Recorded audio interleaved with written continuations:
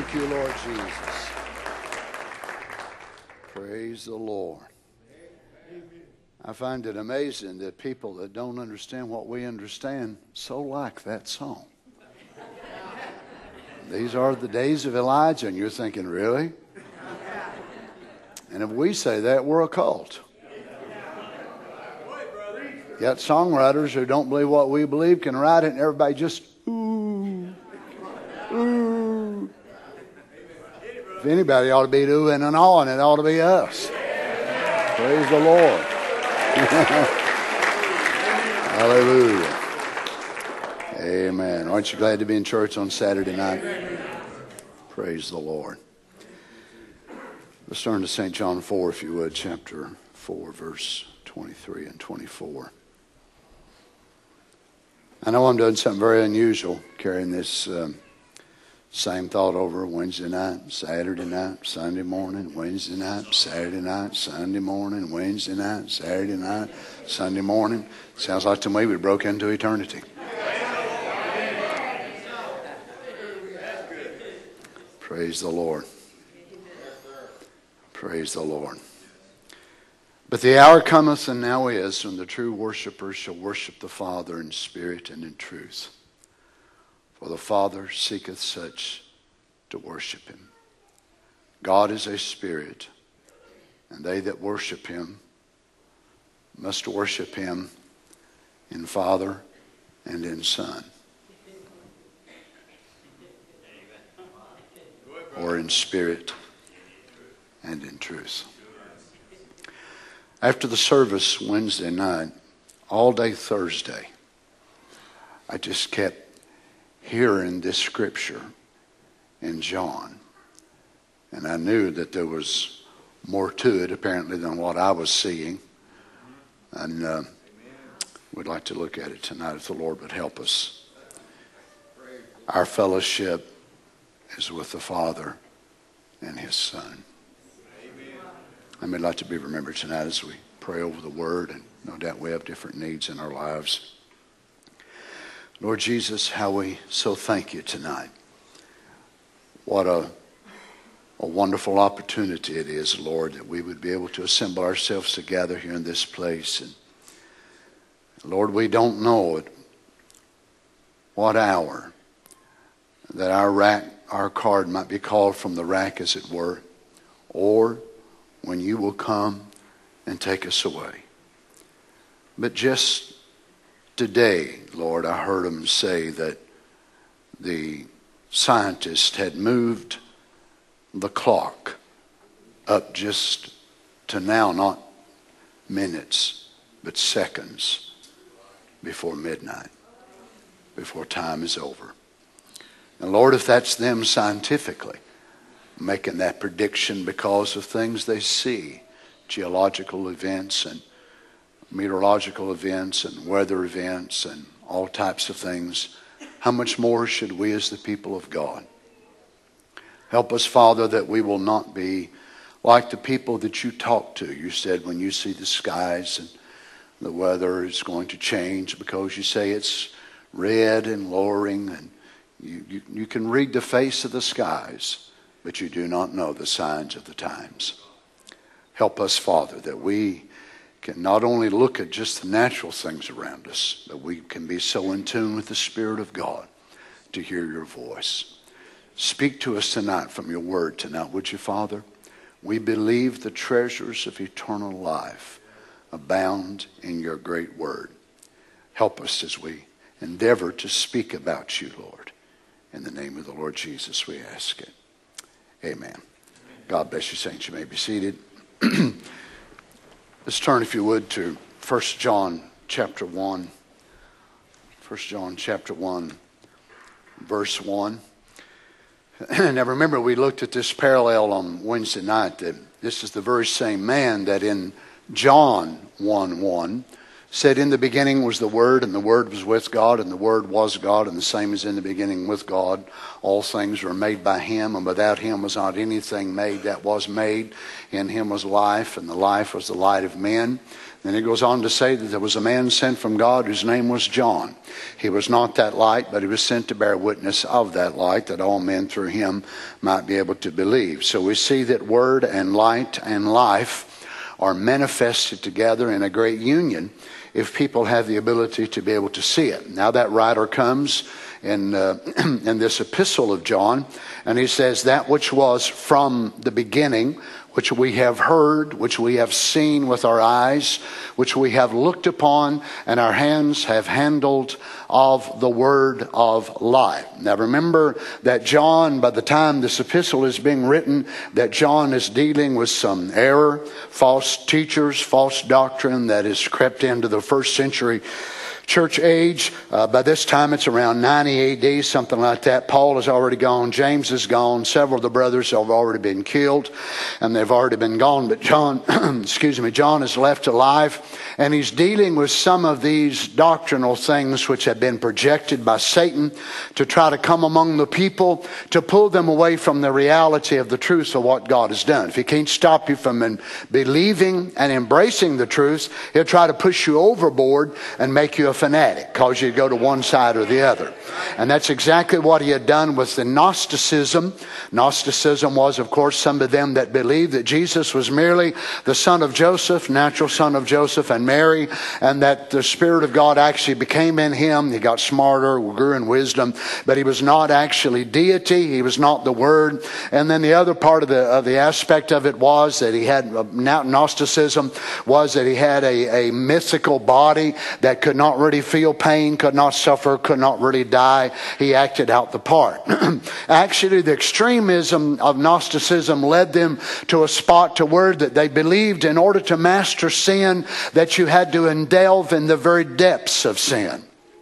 So in order to conquer drinking, you had to be a drunk. In order to conquer lying, you had to be the biggest liar that ever lived. So you can see what false doctrine off the Word actually does.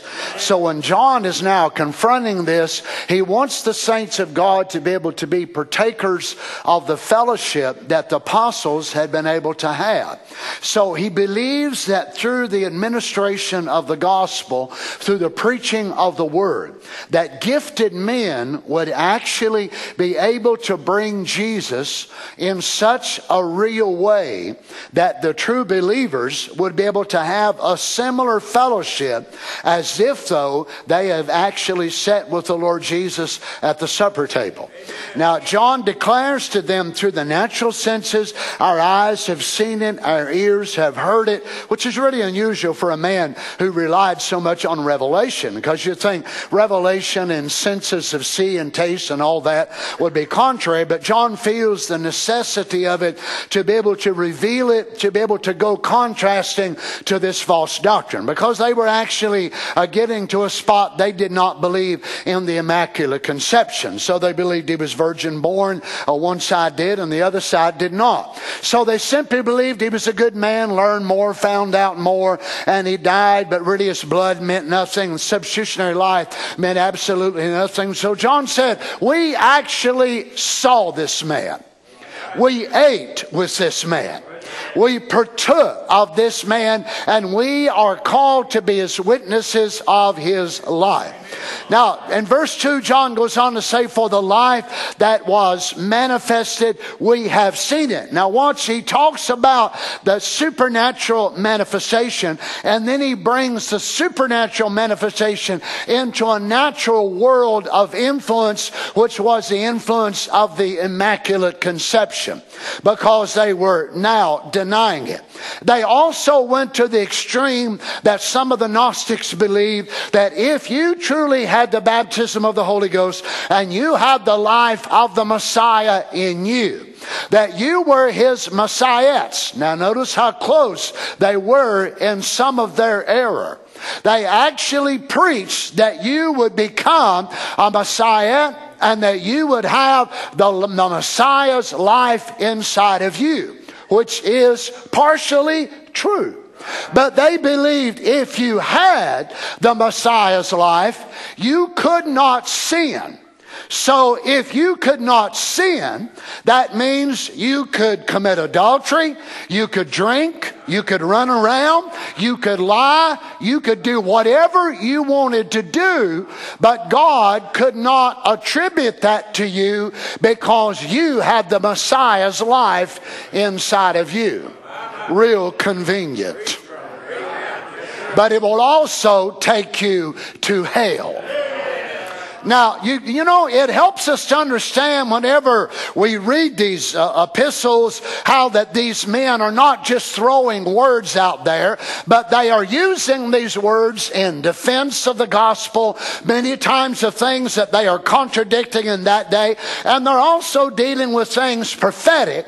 Now, we know that the Gnostics, the men that were under this anointing of Gnosticism, they've been dead for almost 2,000 years now, but, you know, it's amazing because those same demons that were on them people are still alive and well today. Except they don't call them Gnostics now. They call them Baptist, Methodist, Church of Christ, Church of God, Presbyterian, and even two Lords and two souls and three souls and whatever more inside the ranks of the message. So them same demons that was on people then are on people now. So as God used men in that day to come against error and false doctrine, guess what? God will do the same thing again today. Now, I don't have to say this, you're smart enough to know, but you'll find that Satan does not really stand against the tape ministry.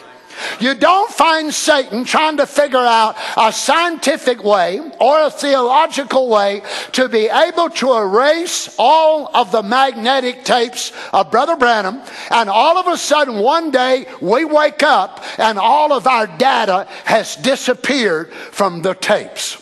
You don't find Satan through science, through education, through civilization trying to attack the tapes and make the tapes where they are totally annihilated and destroyed. As a matter of fact, I don't know of any God-called preacher that preaches against the tapes.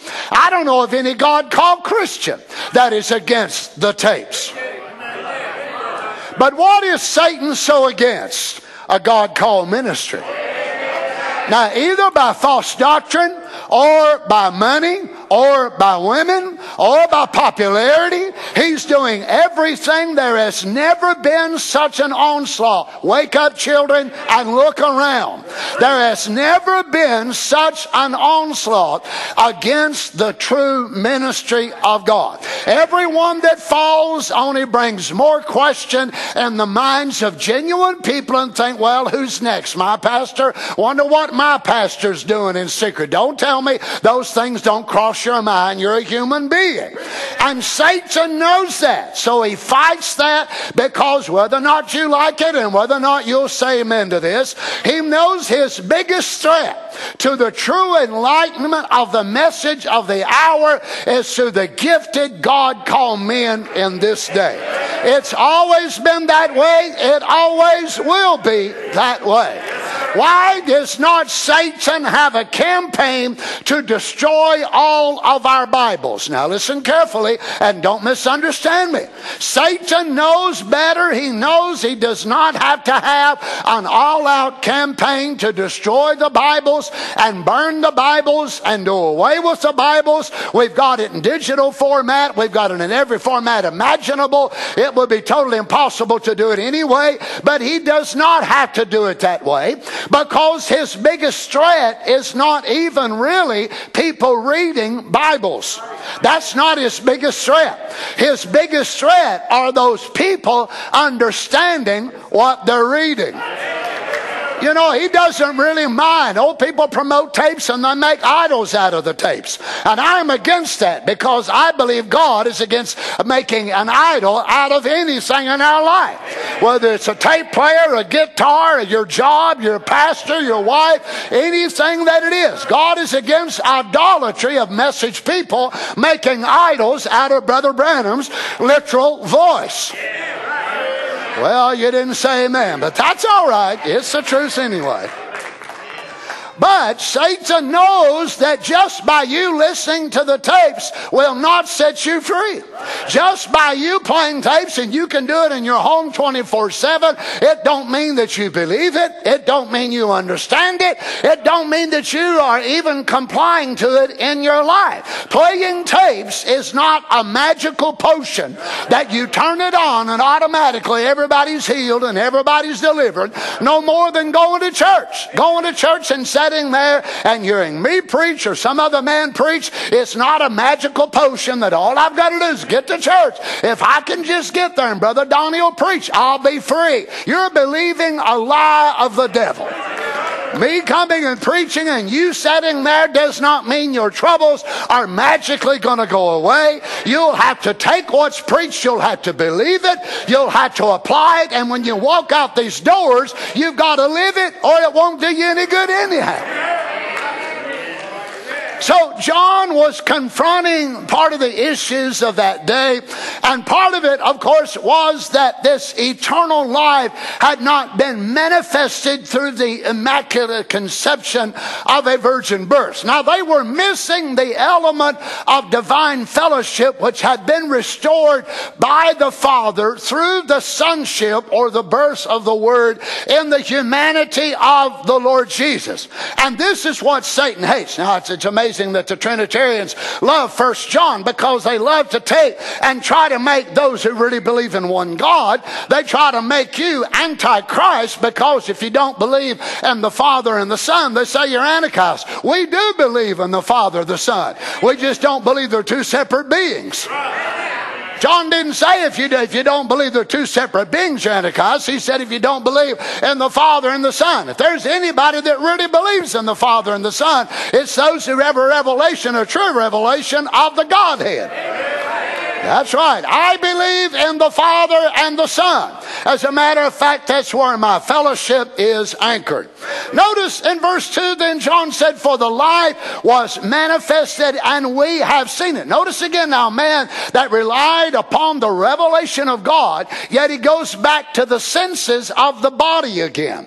That we seen and we heard and we witnessed and we actually saw it manifested, because this is being denied.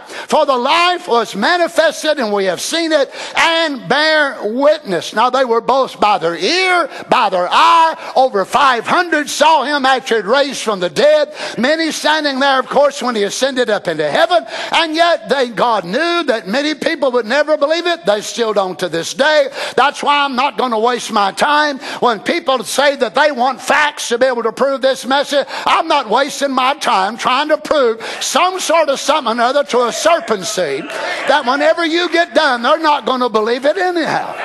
I'm going to spend my time studying for those sheep that are hungry, that want to be fed. That's right. So if you want to argue to me, you want to come to me, forget it. You're wasting your time. God don't argue, and neither do his children. Well, praise the Lord. Now, notice it was the very act of incarnation that God, by deity, is going to restore the proper place of fellowship that Adam lost in the beginning. And God allowed it to come this way so eternal life would be in a human body. So Jesus Christ was truly God. And the church said, but he was also truly man. Now, actually, he was Christ. The Bible tells us that Moses chose to bear and suffer the reproach of Christ, and he considered it greater riches than the treasures down in Egypt. But he does not say that he chose to bear the reproach of Jesus, because Jesus, of course, was the humanity of God that came into existence in the New Testament. Christ, Christos, which was the anointed Logos of God that went out of the invisible realm into the tangible realm. But yet, whenever it came out, it had the very essence of eternal life. Everything that the eternal was. So notice then, in this eternal life, and John said, it was manifested. Now he said it was with the Father. That is that eternal life. So it was with the Father from eternity, but it was manifested unto us. So how did it come down? Well, it wasn't a bush, and it wasn't a pillar of fire, and yet it had been that, but it was manifested in a tangible form. Now, as far as any scriptures, we have no place in the Bible that actually tells us anybody ever run their hand through the pillar of fire and they actually touched it. More than likely they'd been terrified, but yet they never actually, when Moses come up to the bush and saw the bush on fire, the Bible doesn't tell us that he went up there and touched it and felt of it and handled it and tried to figure it out. No. Neither does it tell us in many of the manifestations of God in the Old Testament that they ever touched them because they were afraid to touch it. But John emphasizes how real that eternal life became, in so much that they handle the word of life. Now, there must be a significance to this, or John wouldn't have said it over and over again. Why does he keep saying seen and heard and seen and touched? And then he goes on to the word manifested, which is phanereo, which is to be declared or made manifest clearly, that which is invisible to become visible. So there must have been a reason for it to be emphasized over and over again. You see, it is part of the great purpose of the eternal that he himself might become tangible. He did not want to always remain in that realm of invisibility. Now listen to this. This is a scripture that kept coming over to me, as I said, on Thursday. And this is verse 3. That which we have seen, again he says, that which we have seen and heard declare we unto you. Now notice the channel by which God is going to make the divine fellowship between Father and Son real to the followers that actually never saw it with their physical eyes. That which we have seen and heard declare we unto you. Now that which we have seen and heard, that is what we are declaring unto you. So how are they doing this? Well, they did not use animation. They did not use Hollywood to be able to get cameras and animate it up on a screen and show cartoons of the Lord Jesus. They did not be able to do anything like that. Yet in a sense, it was a spiritual animation that took the Old Testament God from the pages of the Torah and the Mishnah. It took him from the books of Jeremiah, Ezekiel, Zephaniah, Haggai, Malachi, and it took that God and added a spiritual animation to his very character, and John saw what it had done to him. And John believed that the God called men filled with the Holy Ghost had the ability to take that same God and be able to bring him right out of the pages of the Old Testament and walk right before the saints of God then, and they would see him in a way, and it would be as if it was so real, as if though they had walked with him on the shores of Galilee. Well, I can tell you one thing, after 2,000 years, the Holy Ghost is still doing the same thing. I don't know about you, when I hear a man of God preach, my goodness, I'm sitting right there. I'm saying, Bartimaeus, scoot over. You're about to knock me off the end of the bench here. I mean, when you're with a woman at the well, I've got my bucket down there too. You understand? Now, what is that? That is the very gifts of God from God himself in order to make the person, the Lord Jesus, in such a real way. I hope you understand this, that, whenever he was here, that they said about him, nobody ever spake like this man. Well, I'll tell you, that is a trait and a characteristic of deity personified in human beings. Any true God-called man that really has that divine fellowship with God, it can be said the same thing about him. That no matter which aspect of God, but give him where does that come from? Where does he get that? Well, because God, it comes from the same source. That eternal life comes from the very source of wisdom.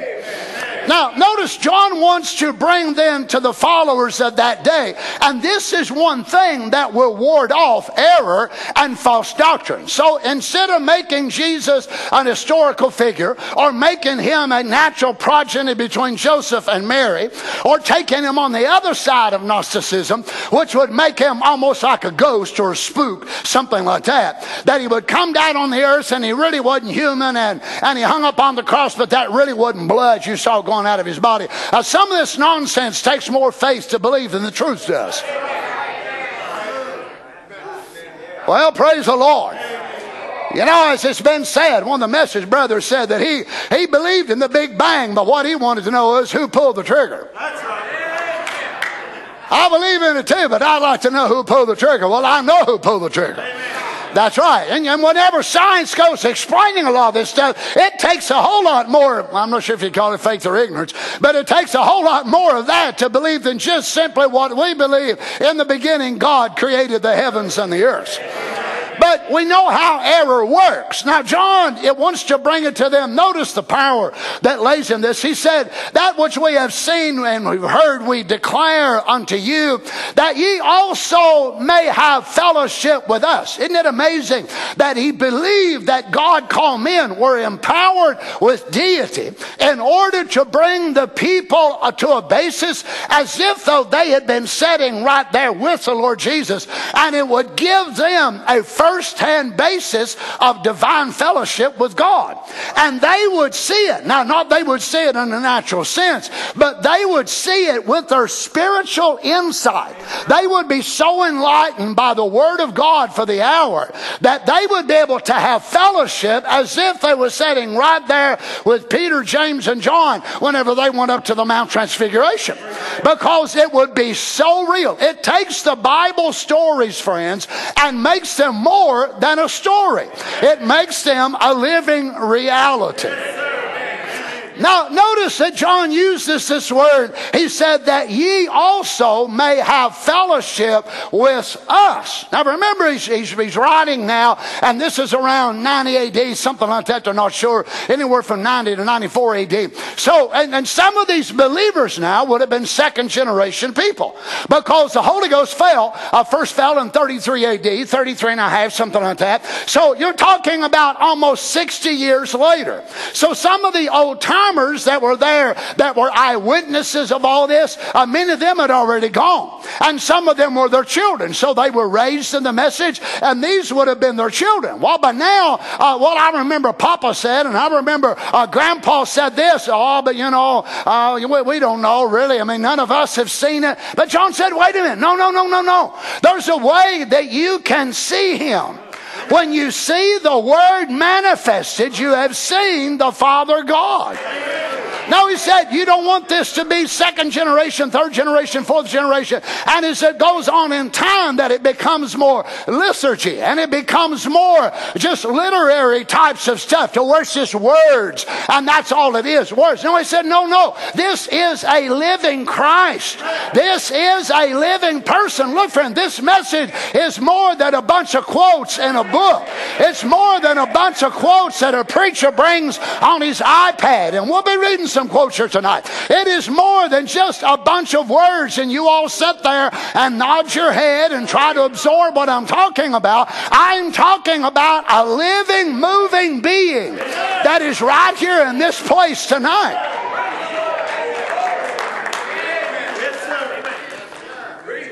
Notice this, that ye also may have fellowship, or koinonia.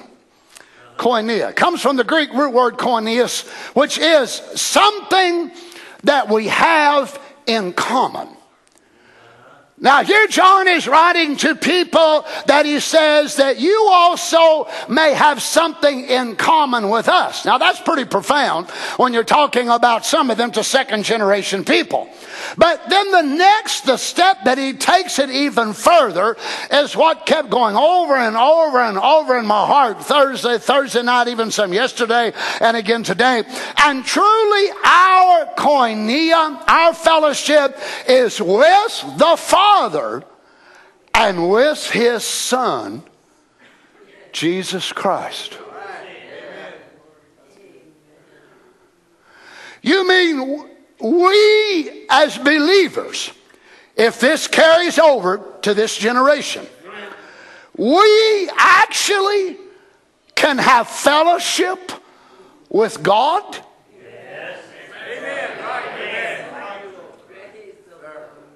Now, have you ever been around people that was maybe, say, not of your caliber? Now, say they were believers and they were Christians and they were nice people, but say they were, let's go it this way, they were more wealthy than you. They were richer than you, and their cars were nicer, their house was bigger, all their clothes came from the mall, or they were ordered from some special catalog place. And you would be so ashamed for them to know that your shoes came off of eBay used. Or you would not want them to know that you had a suit on that come from Goodwill, or somebody gave you a skirt or a dress, and getting around them, and you could look at there and you saw their purse if it was a woman, and it had the name on it, and you knew it was not made in China, it was the real thing.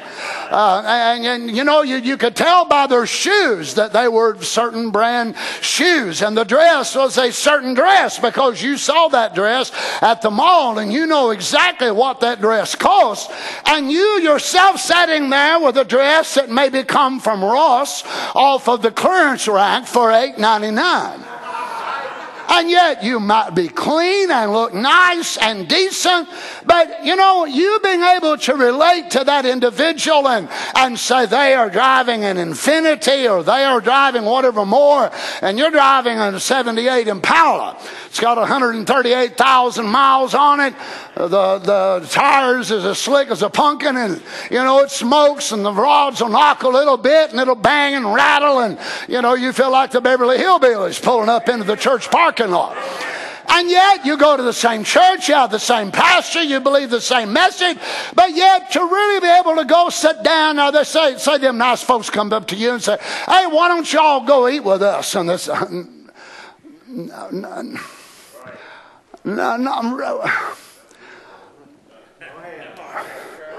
that's so nice of you to ask, but where do you all eat at? And they would tell you a restaurant saying it's really nice, but you also know it's very expensive. And you're on a budget. And you have to kind of watch what you eat. So you say, no, thank you, that's very nice. But we wouldn't want to. We got plans for today. And we wouldn't want to do that. But in reality, you do not feel on the common plane with him. And you would not want you and your wife and all four of your kids sharing one plate.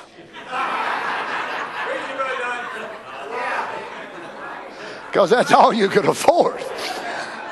And they're ordering this and that and the other, and you're sitting there, and each of you get a bite of chicken, and you're saying, my, that chicken was really something. Each one of you got a slice of chicken, 2 peas, and a little piece of bread, and there's no way you're going to tell me that you would feel perfectly common, that you would feel perfectly at home, and you would feel a koinonia with some people sitting there, because you would feel a difference. Is there anybody here that can be honest and say amen to that? Amen. Because we've all been put there in that time in our life by many different things. So then how could John ever say that we human beings could have fellowship with the eternal?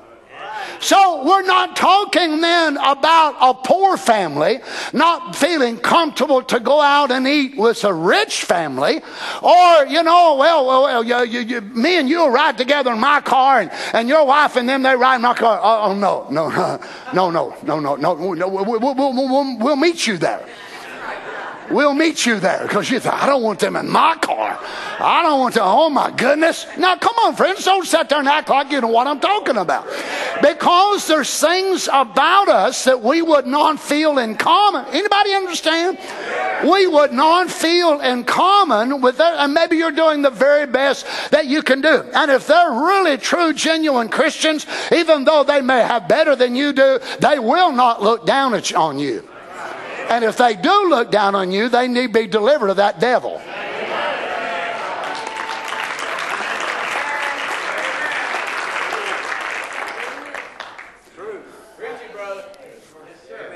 Well, hallelujah. You'll never find the prophet saying how hard it'll be for a poor person to enter heaven. But you will find him and Jesus both saying, how hardly shall they that have riches. Well, come on now. My. I know that's really strange for a preacher to say, but I thought preachers are supposed to tell the truth.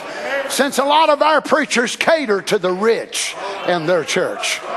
That's their best friends, is those who have the most money. Well, praise God. I saw that in Pentecost, and I thought when I left Pentecost that I'd get out of that. I've come to find out there's more in this message than I ever knew in Pentecost. Well, what in the world am I doing here? But here we are, so it's the truth anyhow.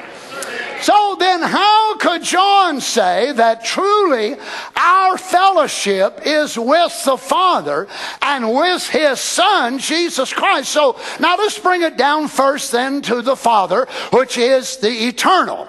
So what would we have in common in order to be able to make us have koinonia with the eternal? Now, if I would feel uncomfortable being around rich people, and I could have been a rich man, I could have been a very, very, very wealthy rich man, but I'm not. I've chosen not to be. And you'll understand later. You'll see the benefits of it after a while. But when I get around rich preachers and they're talking about their stocks in Exxon and they're talking about their properties here and their properties there and this and that and the other, I have to sit there and just hold my peace because I don't have no stocks. Chickens, hogs, dogs, horses, cows. I don't have none. Exxon, Shell, none of the rest of them. I don't have none. I mean, I just, praise the Lord. So I'm kind of out of the loop. Now, so you relate to, I say this so you can relate to it from the natural sense to the spiritual. So then what could I ever have in common with God? Here I am, a mortal. I'm born lost. I'm born in sin. I'm born unregenerate, and even after I'm born again, I'm still captured in this unconverted body. So how in the world could I ever sit down at a table with the eternal, which is totally sinless, which is totally, completely perfect? How could I ever sit across the table from Him, as it were, or even be in the same room where He is and not hang my head in shame and get down on my face and beg for mercy? Fellowship? How could I ever have fellowship with this being?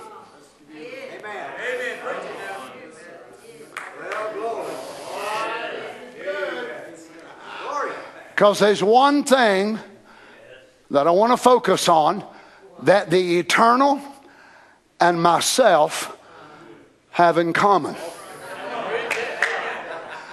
And that is His humanity. Woo! Glory! There is one great pivotal point that changes the entire scenario of me and you being able to be servants. Yeah, sure, we can comprehend that. Being slaves, sure, we can comprehend that. And we're given orders all the time. Go here, go there, do this, do that. And we never see Him, we never talk to Him. He owns us. He commands us to go here and gives us some overseer. You go over there, you shut up, you sit down. You belong to me. Don't you open your mouth. Yes, sir, yes, sir, yes, sir. You've never seen Him. You've never talked to Him. Most of us could relate to that a lot easier than we could relate to John being so bold as to say that our koinonia is with the eternal and with His Son, or His humanity.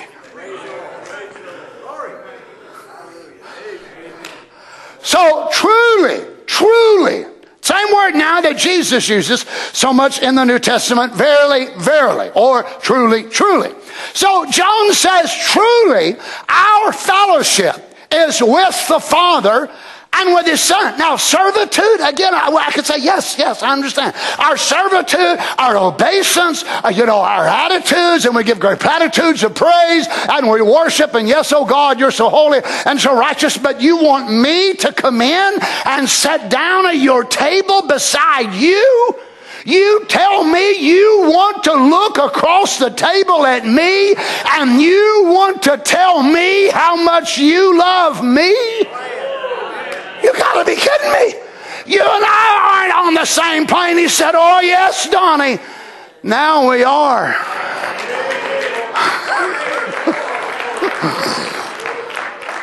How, God? How? Through my humanity. My humanity touched me and touched you.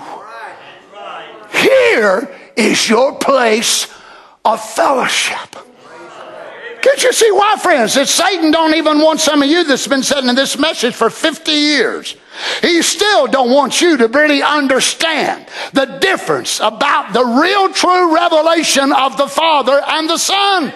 He wants to confuse and try to get you to think there's two or three, or wants to mess with your mind so you will not allow him to stoop to the place that he himself chose to go, because he knows if you ever do see it, it'll change your life forever. Amen. You may know all the quotes about the seals and the thunders and this and that and the other. I'll tell you, my brother, it won't be that to me that'll change you and make you a better man and bring you into closer fellowship with God. Right here is the message that we've heard from the beginning. Amen. That our fellowship is with the Father and with His Son, Jesus Christ.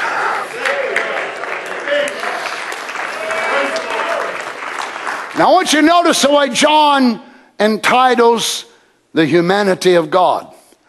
He does not call him Christ Jesus, but he calls him Jesus Christ. Now let me say it to you this way. Christ is the family name, and Jesus was his given name. I was born a Reagan, but I was given, amen. Amen. I was given the name Donald Lee. I was born Reagan, and Junior tacked on the end of it.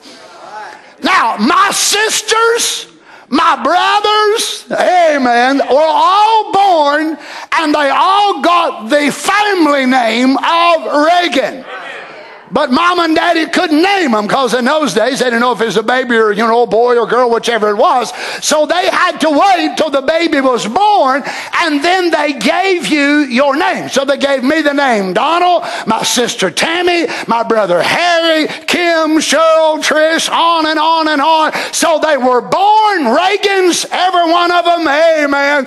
But they were given their name, Donnie, Tammy, Harry, amen.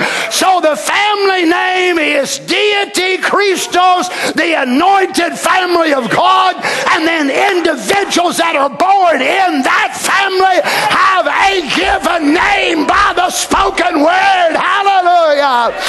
And what was his given name? Thou shalt call his name Jesus.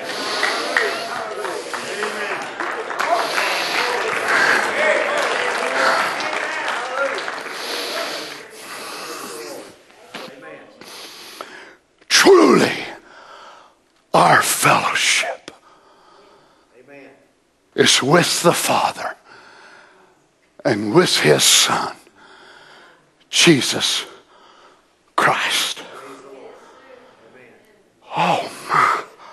So you mean that eternal weight of glory, as Paul identified it, it's not just in the form of servitude or slavery, but it's actually restored fellowship.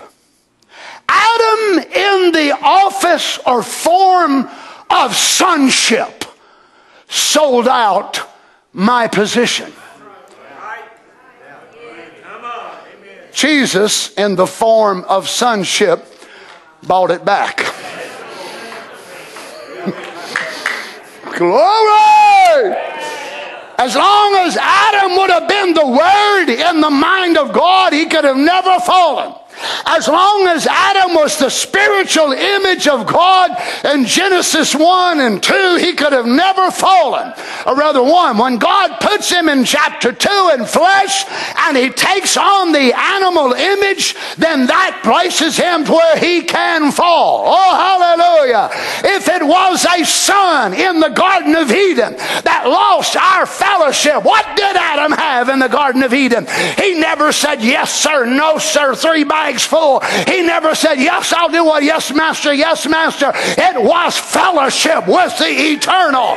And it was not just one-sided. It wasn't just Adam going to church. It was God going to church. It wasn't Adam just wanting to talk, but God wanted to talk. It wasn't just Adam that wanted to get together and hang out, as we say it, but God, hallelujah, God wanted to come down in the Garden of Eden and literally hang out. Glory to God. God came down and wanted to hang around his children.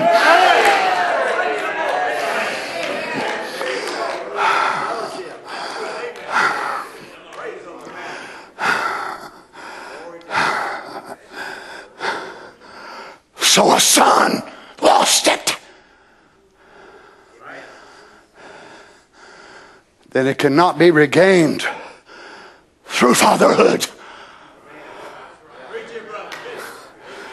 It must be regained through sonship.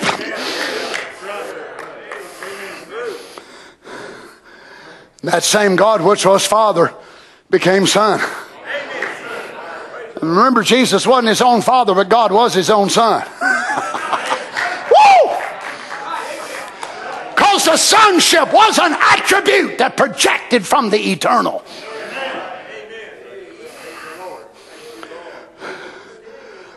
So the word fellowship simply means to have in common. So tell me, what do you have in common with God?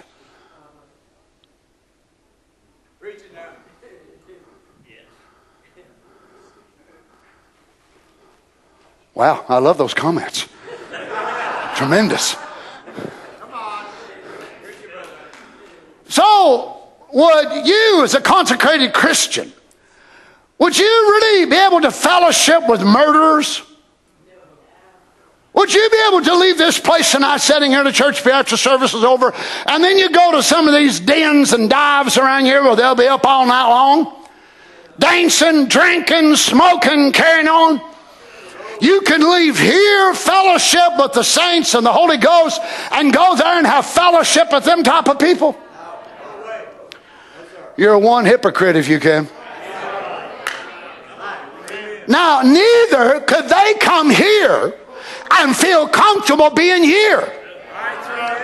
You imagine some guy that's a liar, a drunk, a whoremonger, a pervert, whatever more, comes in here and I tear up one side and down the other. I blast homosexuality. I blast drinking. All you got to do is watch them. They don't have to have this up here. I can wash their face until they smoke.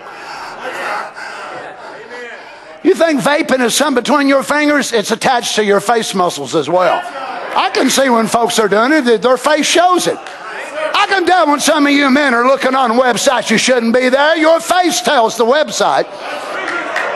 Well, glory to God, Brother Donnie. Why? Because you don't feel right. You feel convicted. Thank God you do. At least you've still got something there that can be convicted.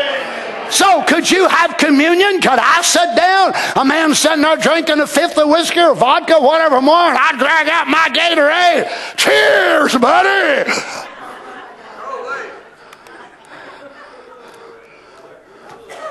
I'll buy Gatorade for everybody here. They're saying, what kind of nut is this? Well, I ain't going to do that because I ain't going to be there. Well, praise the Lord. Why? Because I have nothing in common with that type of people. You understand where I'm going? How in the world then could I have something in common with the eternal being who never sinned, who never done wrong? What could I have in common?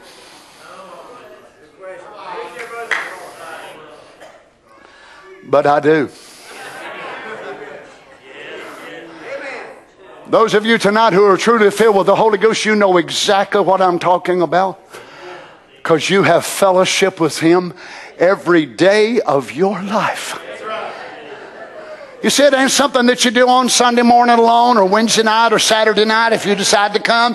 It ain't something that you do on Easter and on Christmas and so on. It's something that you cannot live without Him. Now, I realize there's people in this world that can. You know, I don't know. I think I could. Well, let me just tell you right up front, I cannot. I would be totally insane. I would probably lose my mind, and He probably would take my life anyway. I cannot live without the Lord Jesus. I cannot exist without Him. Not only that, I cannot exist without going to church. I hope I never get so old that I can't go to church. I hope whenever I get that old, they roll me in the back and the deacon say, "Brother Donnie, be quiet." Because Brother Jim and all the rest of these guys will be the same age I am. "Brother Donnie, be quiet." Now, hush, brother, hallelujah. I remember when I used to preach that, and Carol would be looking around. "Honey, please be quiet." Be quiet, I can't be quiet. Glory to God. Hallelujah, hallelujah. Why? Because I want fellowship. I have something in common with those who love to go to church and worship the Father in Son and together. Word and Spirit.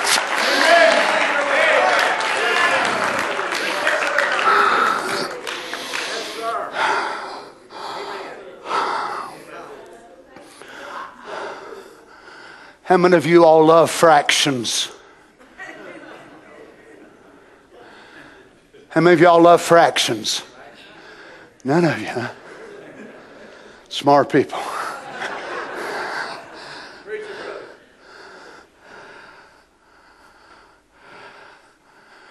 So you look at a third, you look at sixth, ninths. What are you looking for when you're looking at fractions?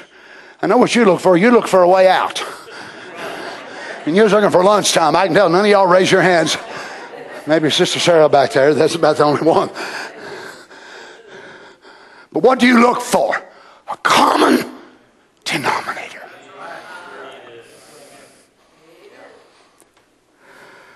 Glory to God.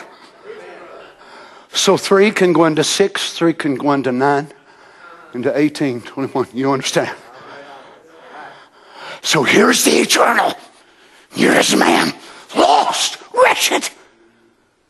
The eternal in that form was not the common denominator to change the fraction back to eternal life.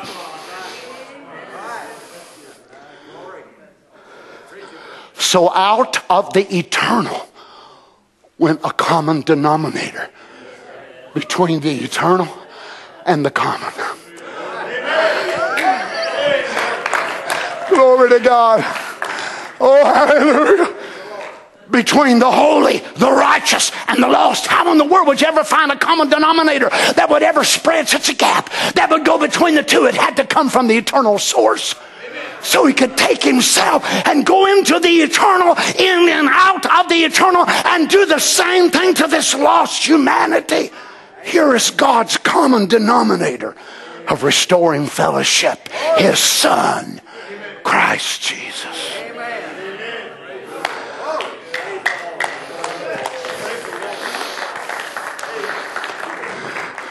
So Christ took on the human form,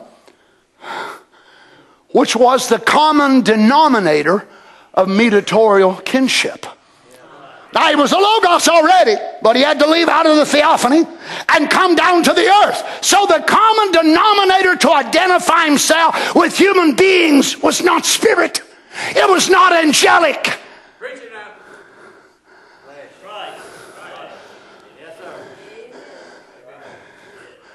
And it couldn't be created flesh like Melchizedek. It had to be born of a woman.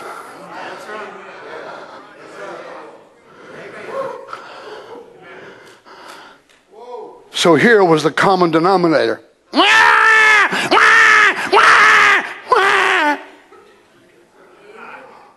Or did some of you all ring a bell?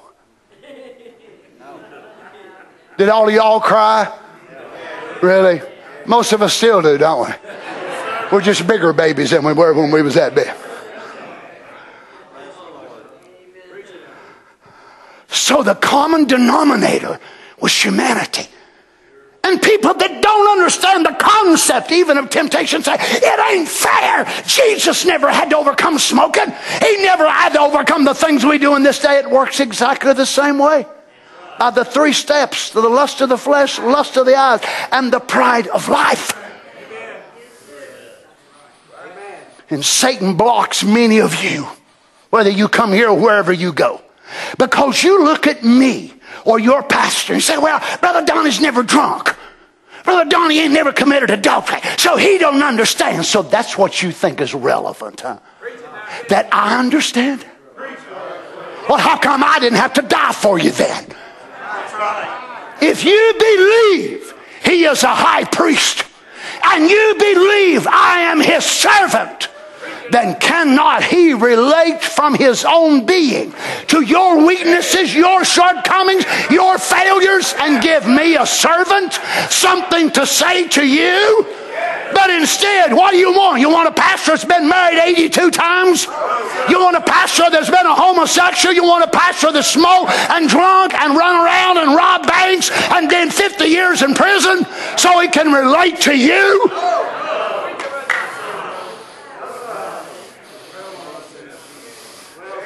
Woo! It's getting hot in here.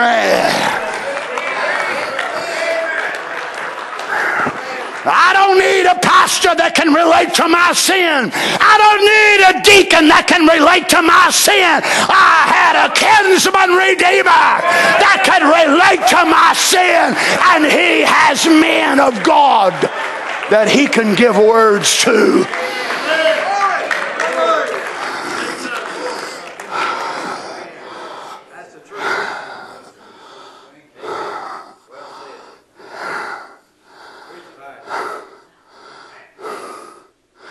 So here's the fraction of 1, 3.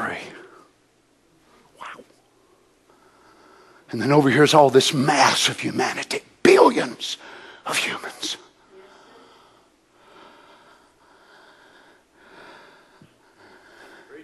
And God in his thinking said, I know. Now he didn't have this thought as new. He always had it. God never did say, I got a great idea. Man, I just thought of this. He ain't never had them moments. He ain't never thought a new thought about anything. But he thought of himself. I will be the common denominator. And I will become so common. I'll cover every nation on the earth and every race. Whether they're white, black, red, yellow, whether they're Native Americans, whether they're Aborigines from Australia, no matter where they live, no matter what they go through, I will become so common among the spread of the entirety of humanity. I will be the most common denominator. I will be more common than the air they breathe, than the water they drink. I'll be more common than the sun they see, because according to where they are on the earth, they look at it at a different angle. I will be so common among them that if any of them want to be saved, I will come down on their level. I will condescend to such a place, and even though they are not of my own kind and of my genus, if they're not my bride, I'll still save them if they want to be saved. I'll become the common denominator to the elect, to the non-elect, to the church. Oh, hallelujah. I will be the common denominator to church natural, church spiritual.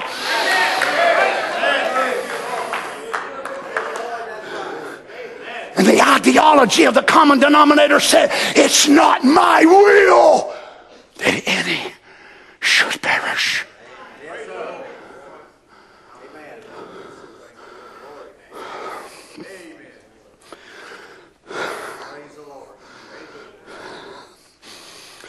Notice this, and when we become reborn, we become partakers of what Peter calls in 1 Peter, partakers of the divine nature. 1 Peter 2, verses 1 to 4. Partakers of the divine nature. I found this amazing, Brother Terry, and I looked at this. The term used for partakers in Peter's epistle is the same Greek word used for fellowship, koinonia. So this is the basis that breaks. This is the common denominator that reaches to us God's own nature. Can't you see why a Holy Ghost filled Christian and claim that a person claim they got the Holy Ghost and racist? There's no way. You cannot be born again and be racist.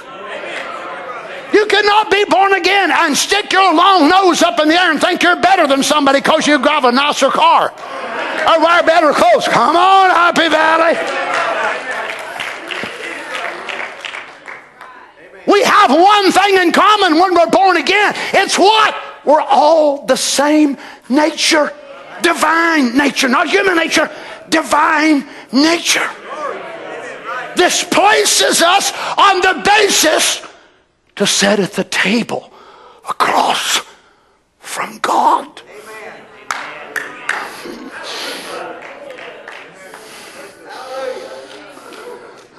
Look, friends, I love you all. Now, I'm going to spend eternity with you.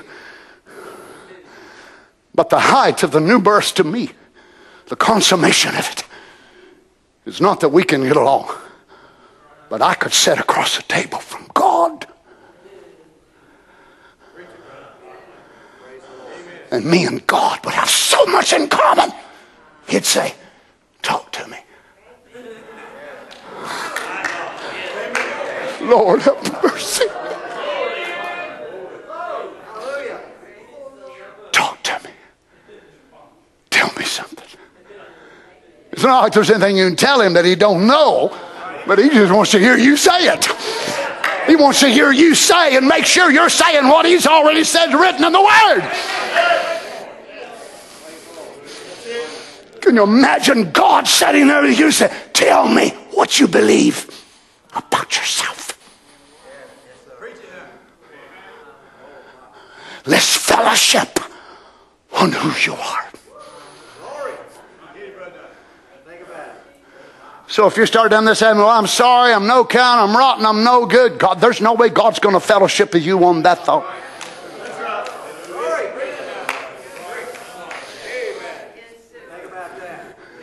But can you imagine when you go to talking to him? First of all, Papa, I'm yours and you are mine. I am my beloved's and he is mine. Let him kiss me with the kisses of his mouth. I saw him under the lattice. I saw him going up the 7 steps of the progression of his revelation, and I hid behind the staircase. I heard him whisper love secrets. He was speaking to me. You chose me. You called me. You've loved me before the foundation of the world. That's the way you feel about me. Now let me tell you the way I feel about you. You're my bright morning star. You're the first and the last. You're everything to me. I want to spend the rest of my life with you. I want to spend eternity with you. Oh my, you imagine you and God's going to be having a spell before long. You're going to be sitting at the table and Papa say, yes, yes, that's what I love to hear my children say.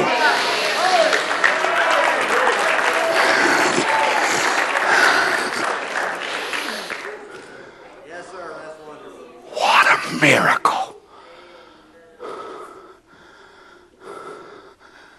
Jesus took on himself the nature of man that I could take on me the nature of God.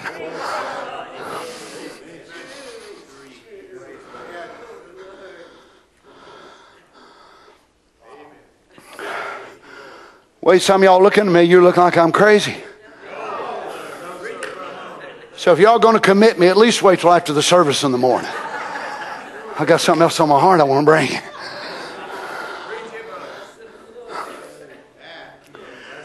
1 Corinthians 3:16, know ye not that ye are the temple of God, and that the Spirit of God dwelleth in you. 2 2 Corinthians 6:16, and what agreement hath the temple of God with idols? For ye are the temple of the living God, as God has said, I will dwell in them and walk in them, and I will be their God. Brother, sister, that sounds like fellowship to me.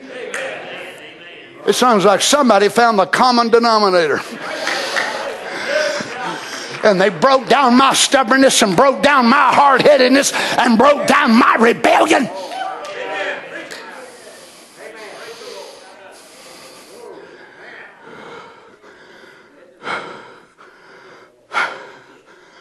Notice James says, James 1:17, every good and every perfect gift is from above and cometh down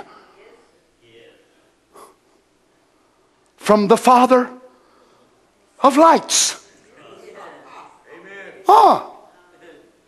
So God is light, and God fathered little lights.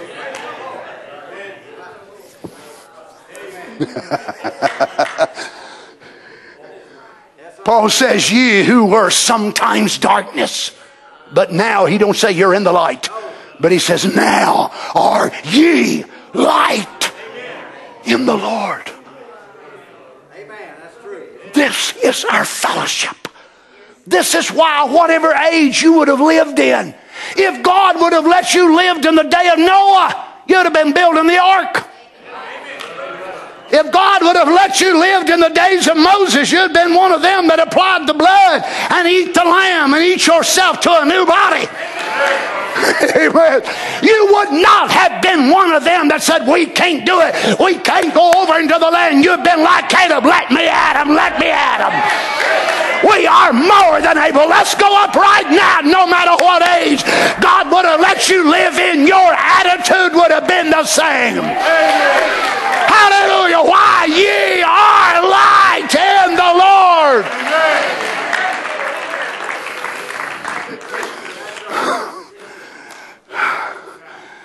The Father of lights, with whom is no variableness. Now here James takes the constellations and the stars in the universe, and knowing that how that they will vary from one season to the other. But he says, Papa ain't like that.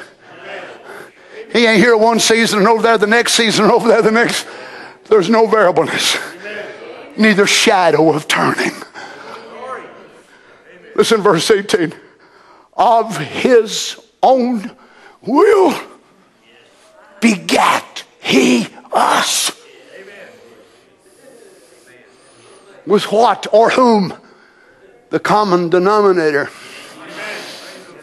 With the word of truth.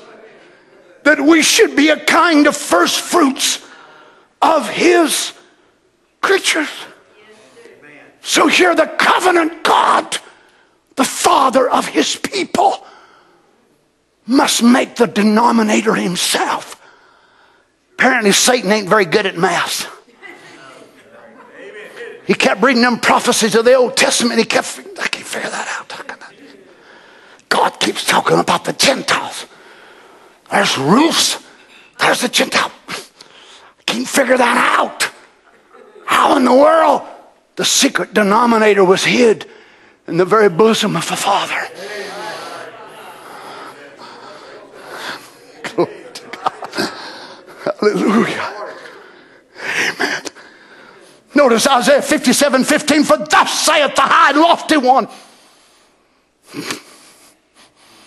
that inhabiteth eternity, whose name is holy. I dwell in the high and holy place. But notice where he also dwells. With him also that is of a contrite and humble spirit. The high and lofty one that inhabiteth eternity. How could he come from that to us, the common denominator? Oh, glory to God.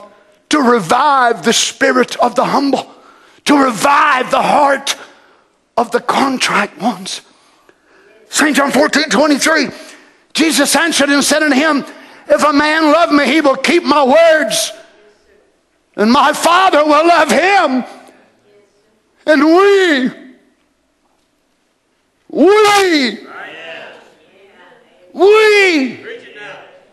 will come unto him and make our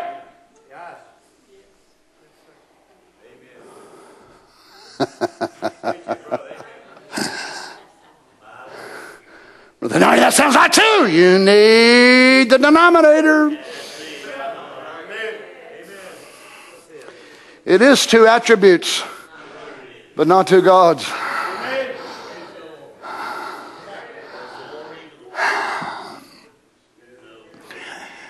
This us is the same us in Genesis 1.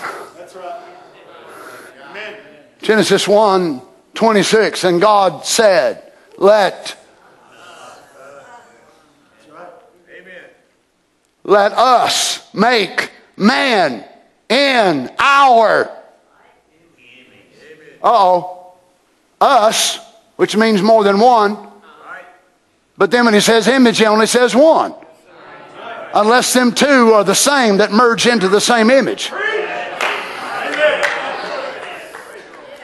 So Adam had God's ears and Jesus' eyes and God's nose and Jesus' mouth. No, God only had one mouth.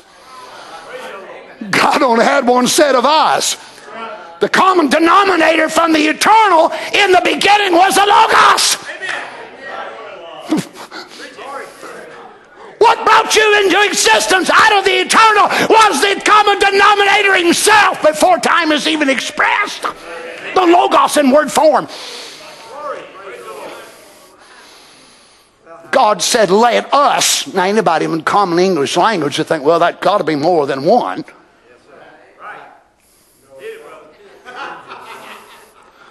Let us make man in our image after our likeness.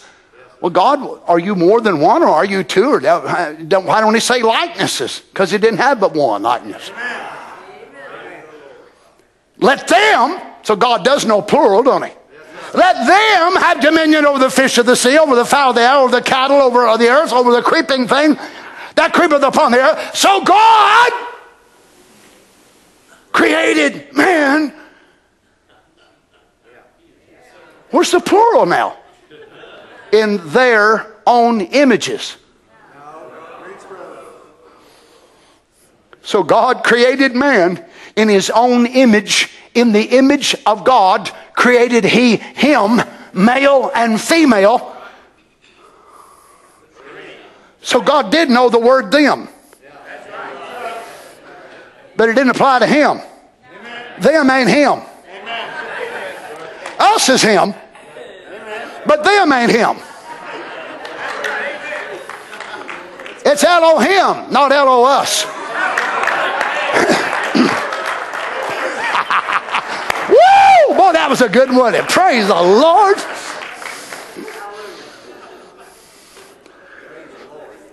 So what was it? Spirit invisible. Natural visible. So here is a visible us. As I told you a week or two ago, I'm an us. When I come and preach, I give all three of me. Right? My soul, my spirit, my body. Praise the Lord. Do you all give all three of yourself and response back? Well, my spirit's with you. I'd like to see your hand every now and then. I'd like to see your lips moving instead of your eyes.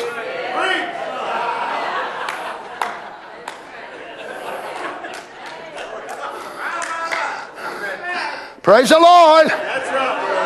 Now, maybe I missed something in the Bible, but I've never found where this was in place of amen.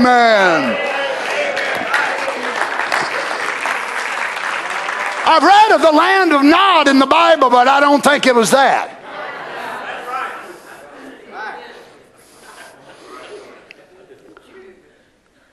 So God created man in his own image. In the image of God created him. Male and female created he them. Let's stand. Let's stand. St. John 14:23. Jesus answered and said unto him, if any man love me, he will keep my words, and my Father will love him, and we will come unto him and make our abode. Not singular abodes. Whoever us is, we only need one house. Can't you see in correlation of St. John 4? They that worship him must worship him in Father and in Son, in spirit and in truth. The divine, the holy, the supernatural with the common denominator. There is one mediator between God and man. The denominator. Hope you don't understand me saying that. Don't mind me saying it that way. The man, the common denominator, Christ Jesus. We will come and make our abode, which is Monet. I'll tell you what, and I found this. I just had to bow my head and cry. We will come and make our abode with him. Look at the meaning of this word. Mansion. Think about it. Praise the Lord. Can you imagine the Lord Jesus considering your soul a mansion? Think about it. Lord, children, what has he done to us? What has he done that the divine, the eternal would look at us? What has he done to us inside of us to so transform us that he would say, you're not common people. You're not a cabin. You're not a shanty. You're not a lean-to. You're a mansion.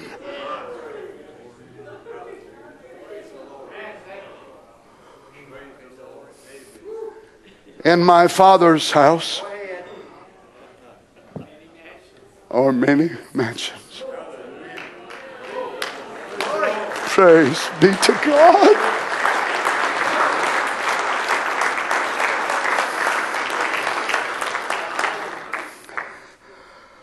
Can you imagine what the new birth has done for us? When we were in sin, we were like a shack. Boards missing, shingles gone. We shuddered in the cold of the night. The rain blew through and the snow. And Jesus come through that common denominator between time and eternity and changed us, and not just patched us up a little bit and throw a little pitch on the top and, let's put up tacky buttons. But he said, Papa, when I get done with Donnie, he'll be a mansion.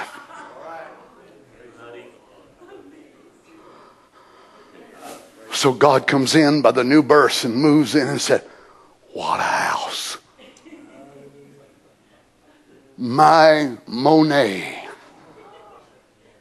is a mansion. Oh, look at the curtains of purity. The shades of loveliness.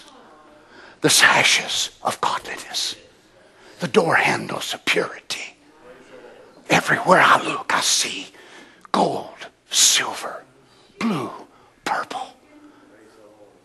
The 7 colors of the rainbow have been broken down as the white light entered in to the prism, which is in the shape of a pyramid. I shared it with you Wednesday night. We'll go back over it again. So any white light that comes to the outside enters into a prism or a pyramid-shaped mirror or glass. Enters in, it slightly bends or refracts, as they call it. Once it comes inside this side of the pyramid, it bends. Comes out on the other side, it bends again because of the angle. And it comes out on the other side, 7 colors. Them 7 colors was in that white light before it run through Father, Son, Holy Ghost. But the prism becomes the common denominator between the light and the mystery that's encoded inside the light. So then running it through that. Then what you can do, set the pyramid like this, then invert another one. Take another pyramid, set it like this. Turn it upside down. The white light comes in this side, bends about 42 degrees, comes in this side, disperses 7 colors, comes out on the other side of the prism or pyramid, 7 colors, runs into this pyramid, comes into it, bends at 42 degrees, comes out on the other side, turns back to the original white color. Come back into eternity again. Amen. Out of Jesus into the church ages, and it rolls right back into eternity. Friends, do you understand? Oh, glory to God. We're right back on the brink of eternity again.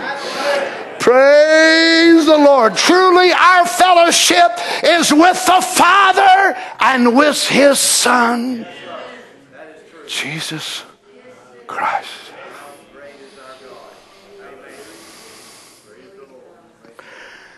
Let's bow our heads together.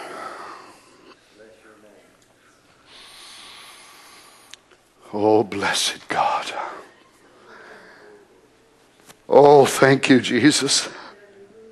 Thank you. Lord, as I sat down Thursday, and I thought, Lord, what is it? What is it? And I began to look in the scriptures, and I began to look in the message, and I realized our fellowship is with the Father and with His Son. The common denominator between eternal and time, between lost and found, divides into the equation and settles the debt. Praise God. So tonight, Lord, those that are truly filled with the Holy Ghost sit in this place. We're not slaves, as it were. Oh God, we don't come up crawling at your feet and scared to death that you're going to throw a thunderbolt or something and kill us. But actually have fellowship. Praise God. Right here in this place tonight. I hope they can understand it, Lord. You have come down among us and fixed supper for us. Praise God. Who are we that the great eternal would come down among us and break the bread of life? Lord, how I like to do it and don't get to do it often enough. Lord, to be able to buy some pieces of salmon, take them out of the individual wrap. Carol mix up a nice blend of sweet and smoky. Let it set for at least an hour and soak them cedar planks for an hour, maybe 2. Light up my grill. Take it on the outside. Start smoking that salmon. Taking it to the Parker's house. Taking it to the Babs' house. Receiving them texts or them phone calls that evening or the next day and say, Poppy, that was so good. That's the best you've ever made. Glory to God. Lord, we come in here all wore out, all beat down with the things of life. A lot of times we don't even do you right. The song service, we drag our feet. We about kill the song leader. We're not in a good mood. We're not in the right frame of mind. We're not even sure we should even come to church. But you've been working on the preacher, putting all kinds of savory things together. Here we come and you to set us down. And you say, look here, child. Look what I've got for you tonight. Lord, we go to eating and eating. And then we go to feeling so bad because we think, I didn't even have a good attitude when I come to church. I didn't even have the right frame of mind. I'm so sorry, Lord. You knew that. You knew it already. But you in your love, you just hand out one delicacy after another. Oh, my Lord, you give us the good, healthy, nutritious things that we need. And every now and then you have to reach in and give us a little smack maybe. But you always flavor it up with something good. You have to whip us a little bit. Oh, praise God. Thank you, Lord Jesus. Thank you for fellowship, Lord. Thank you. I love you, Lord Jesus. Truly, it is the greatest honor of my life to be able to fellowship with the Almighty. Thank you, Lord. I have great friends around the world. The greatest men of God alive in this day call me their buddy or their friend. They call me, they text me, they email me. I text them, I call them. That's a great honor. But Lord, the greatest honor is to be able to know the great Creator of heavens and earth calls me friend. Praise God. And we fellowship. Lord, I love my time with you. I love it. I love it. Oh, I love time with my wife, my children, my grandchildren, friends, brothers, sisters. You're at the church. We're so limited in that. One day we'll get plenty of it. But Lord, how I love my time with you. Carol will come down sometimes when I'm in the basement or sitting down there studying, and she senses it. Tears in my eyes or whatever more, and she'll just come out. I didn't want to bother you. I said, no, it's all right. It's okay. And she'll stay for just a minute or two, and then she'll leave. And I'll do her the same way, because I got a godly wife that prays and reads her Bible. Sometimes I'll come up, she'll be listening to a tape, reading her Bible, maybe just got through praying, crying, tears in her eyes. You okay? Yeah, I just got through praying. Oh, wow, thank you for such a home, Lord. I believe that's why angels can visit homes of the saints of God. We fellowship with God. Why can't angels feel at home? Lord, if there's any here tonight that don't have what I've talked about, help them, Jesus. Help them to see the common denominator is here. They've got besetting sins. They've got problems in their lives. You gave your life as the common denominator to go in between their soul and that sin and sever that first marriage. Sever that first marriage and divide it from their gene and kill that first nature. Praise God. And cast them sins into the depths of the sea, and they'll never be remembered again. And it releases that nature, which then becomes the common denominator in them. Glory to God. The same thing that's in you is in us. Partakers of the divine nature. Oh, Jesus, we worship you, Lord. Oh, children, don't you just so appreciate him? Can we just raise our hands? Whatever you have need of in your heart tonight. Brother Donnie, I need healing. Well, he suffered stripes so you could be healed. He became the common denominator between your sickness and the promise. So he was able to be divided into the promise and into you, to be able to release that promise to you that say, by his stripes we were healed. So his body was able to break into the promise, and being a human, break into humanity, and him become the common denominator. Glory to God. To release healing, deliverance, peace, power. Oh, glory to God. Hallelujah. Whatever you have need of tonight, friends, he is here. He is here. Glory to God. We're not serving a God a million miles away that don't understand. He understands. He understands more than you'll ever understand. He understands when you misunderstand. He understands when we don't understand. Praise God. Oh, blessed be the Lord God. Oh, hallelujah, hallelujah, hallelujah. Blessed be the Lord God. We worship you tonight, great Adonai. Hallelujah. We're here to fellowship, Lord Jesus. We're here to raise our hands. At one time, these hands may have held cigarettes or whiskey or filthy magazines or whatever more, Lord. But tonight they're able to be raised in the presence of God because the common denominator washed us, cleansed us, released the divine nature. Blessed be the Lord God. Hallelujah! We worship you tonight, God.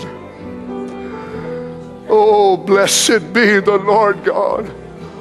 Can we just worship him together, saints?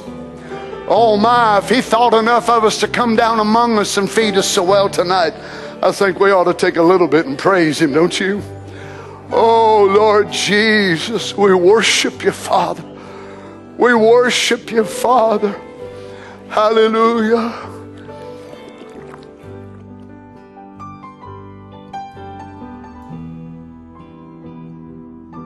Thank you, Jesus.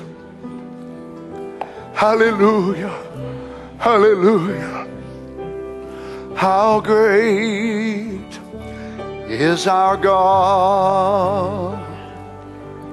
Amen. Oh, how great is our God. Sing with me, how great is our God. How great, how great. Thank you, Lord. Hallelujah. Everybody, oh, hallelujah. Oh, how great is our God. How great.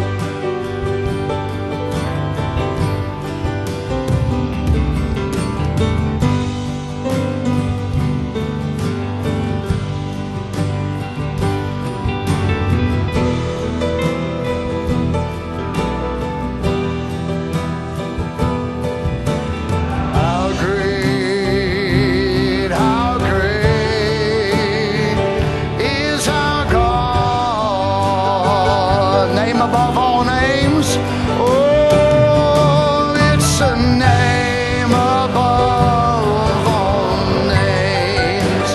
He's so worthy of our praise. My heart, yes, Lord God, is our God. Again, name above all names. Everybody.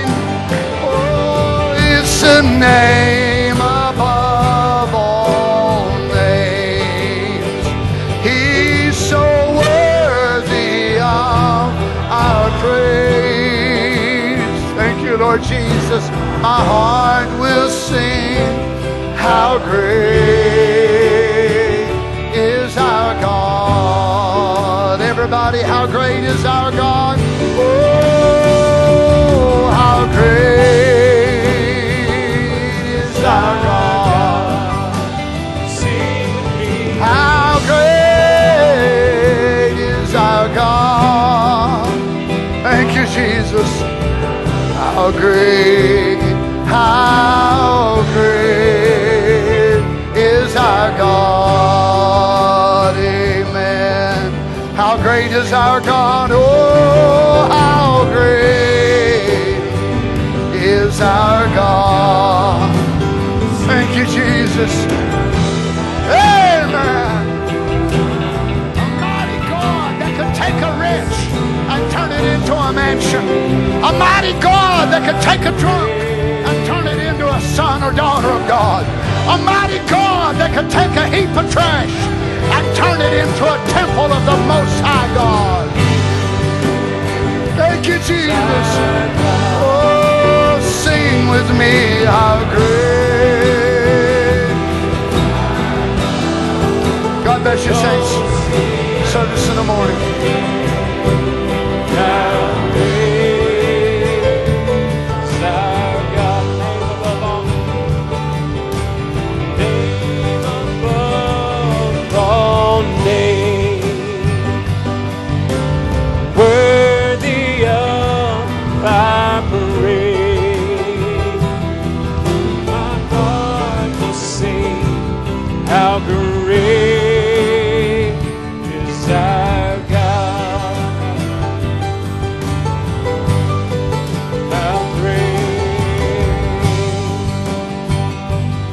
Our God, sing with me, how great is our God. All will see how great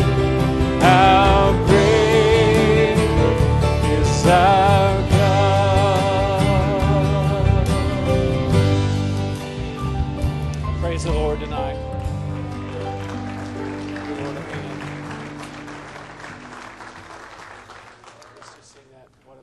Jesus is. Just remember the service. Just be dismissed tonight. Remember the service in the morning. Just go pray and let's sing this. What a mighty God Jesus is as we go tonight. What a mighty God Jesus is.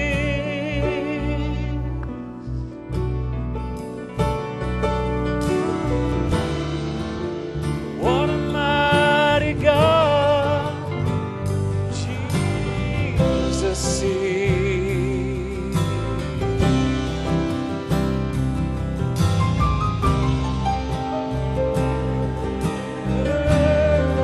adore Him, His people bow before Him.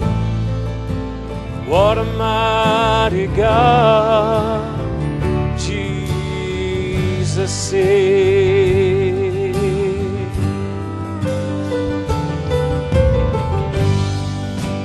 What a mighty God Jesus is.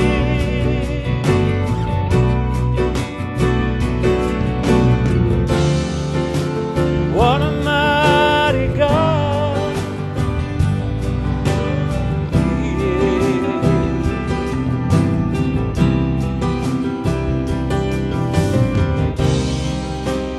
Heaven and earth adore Him, His people bow before Him. What a mighty God Jesus is.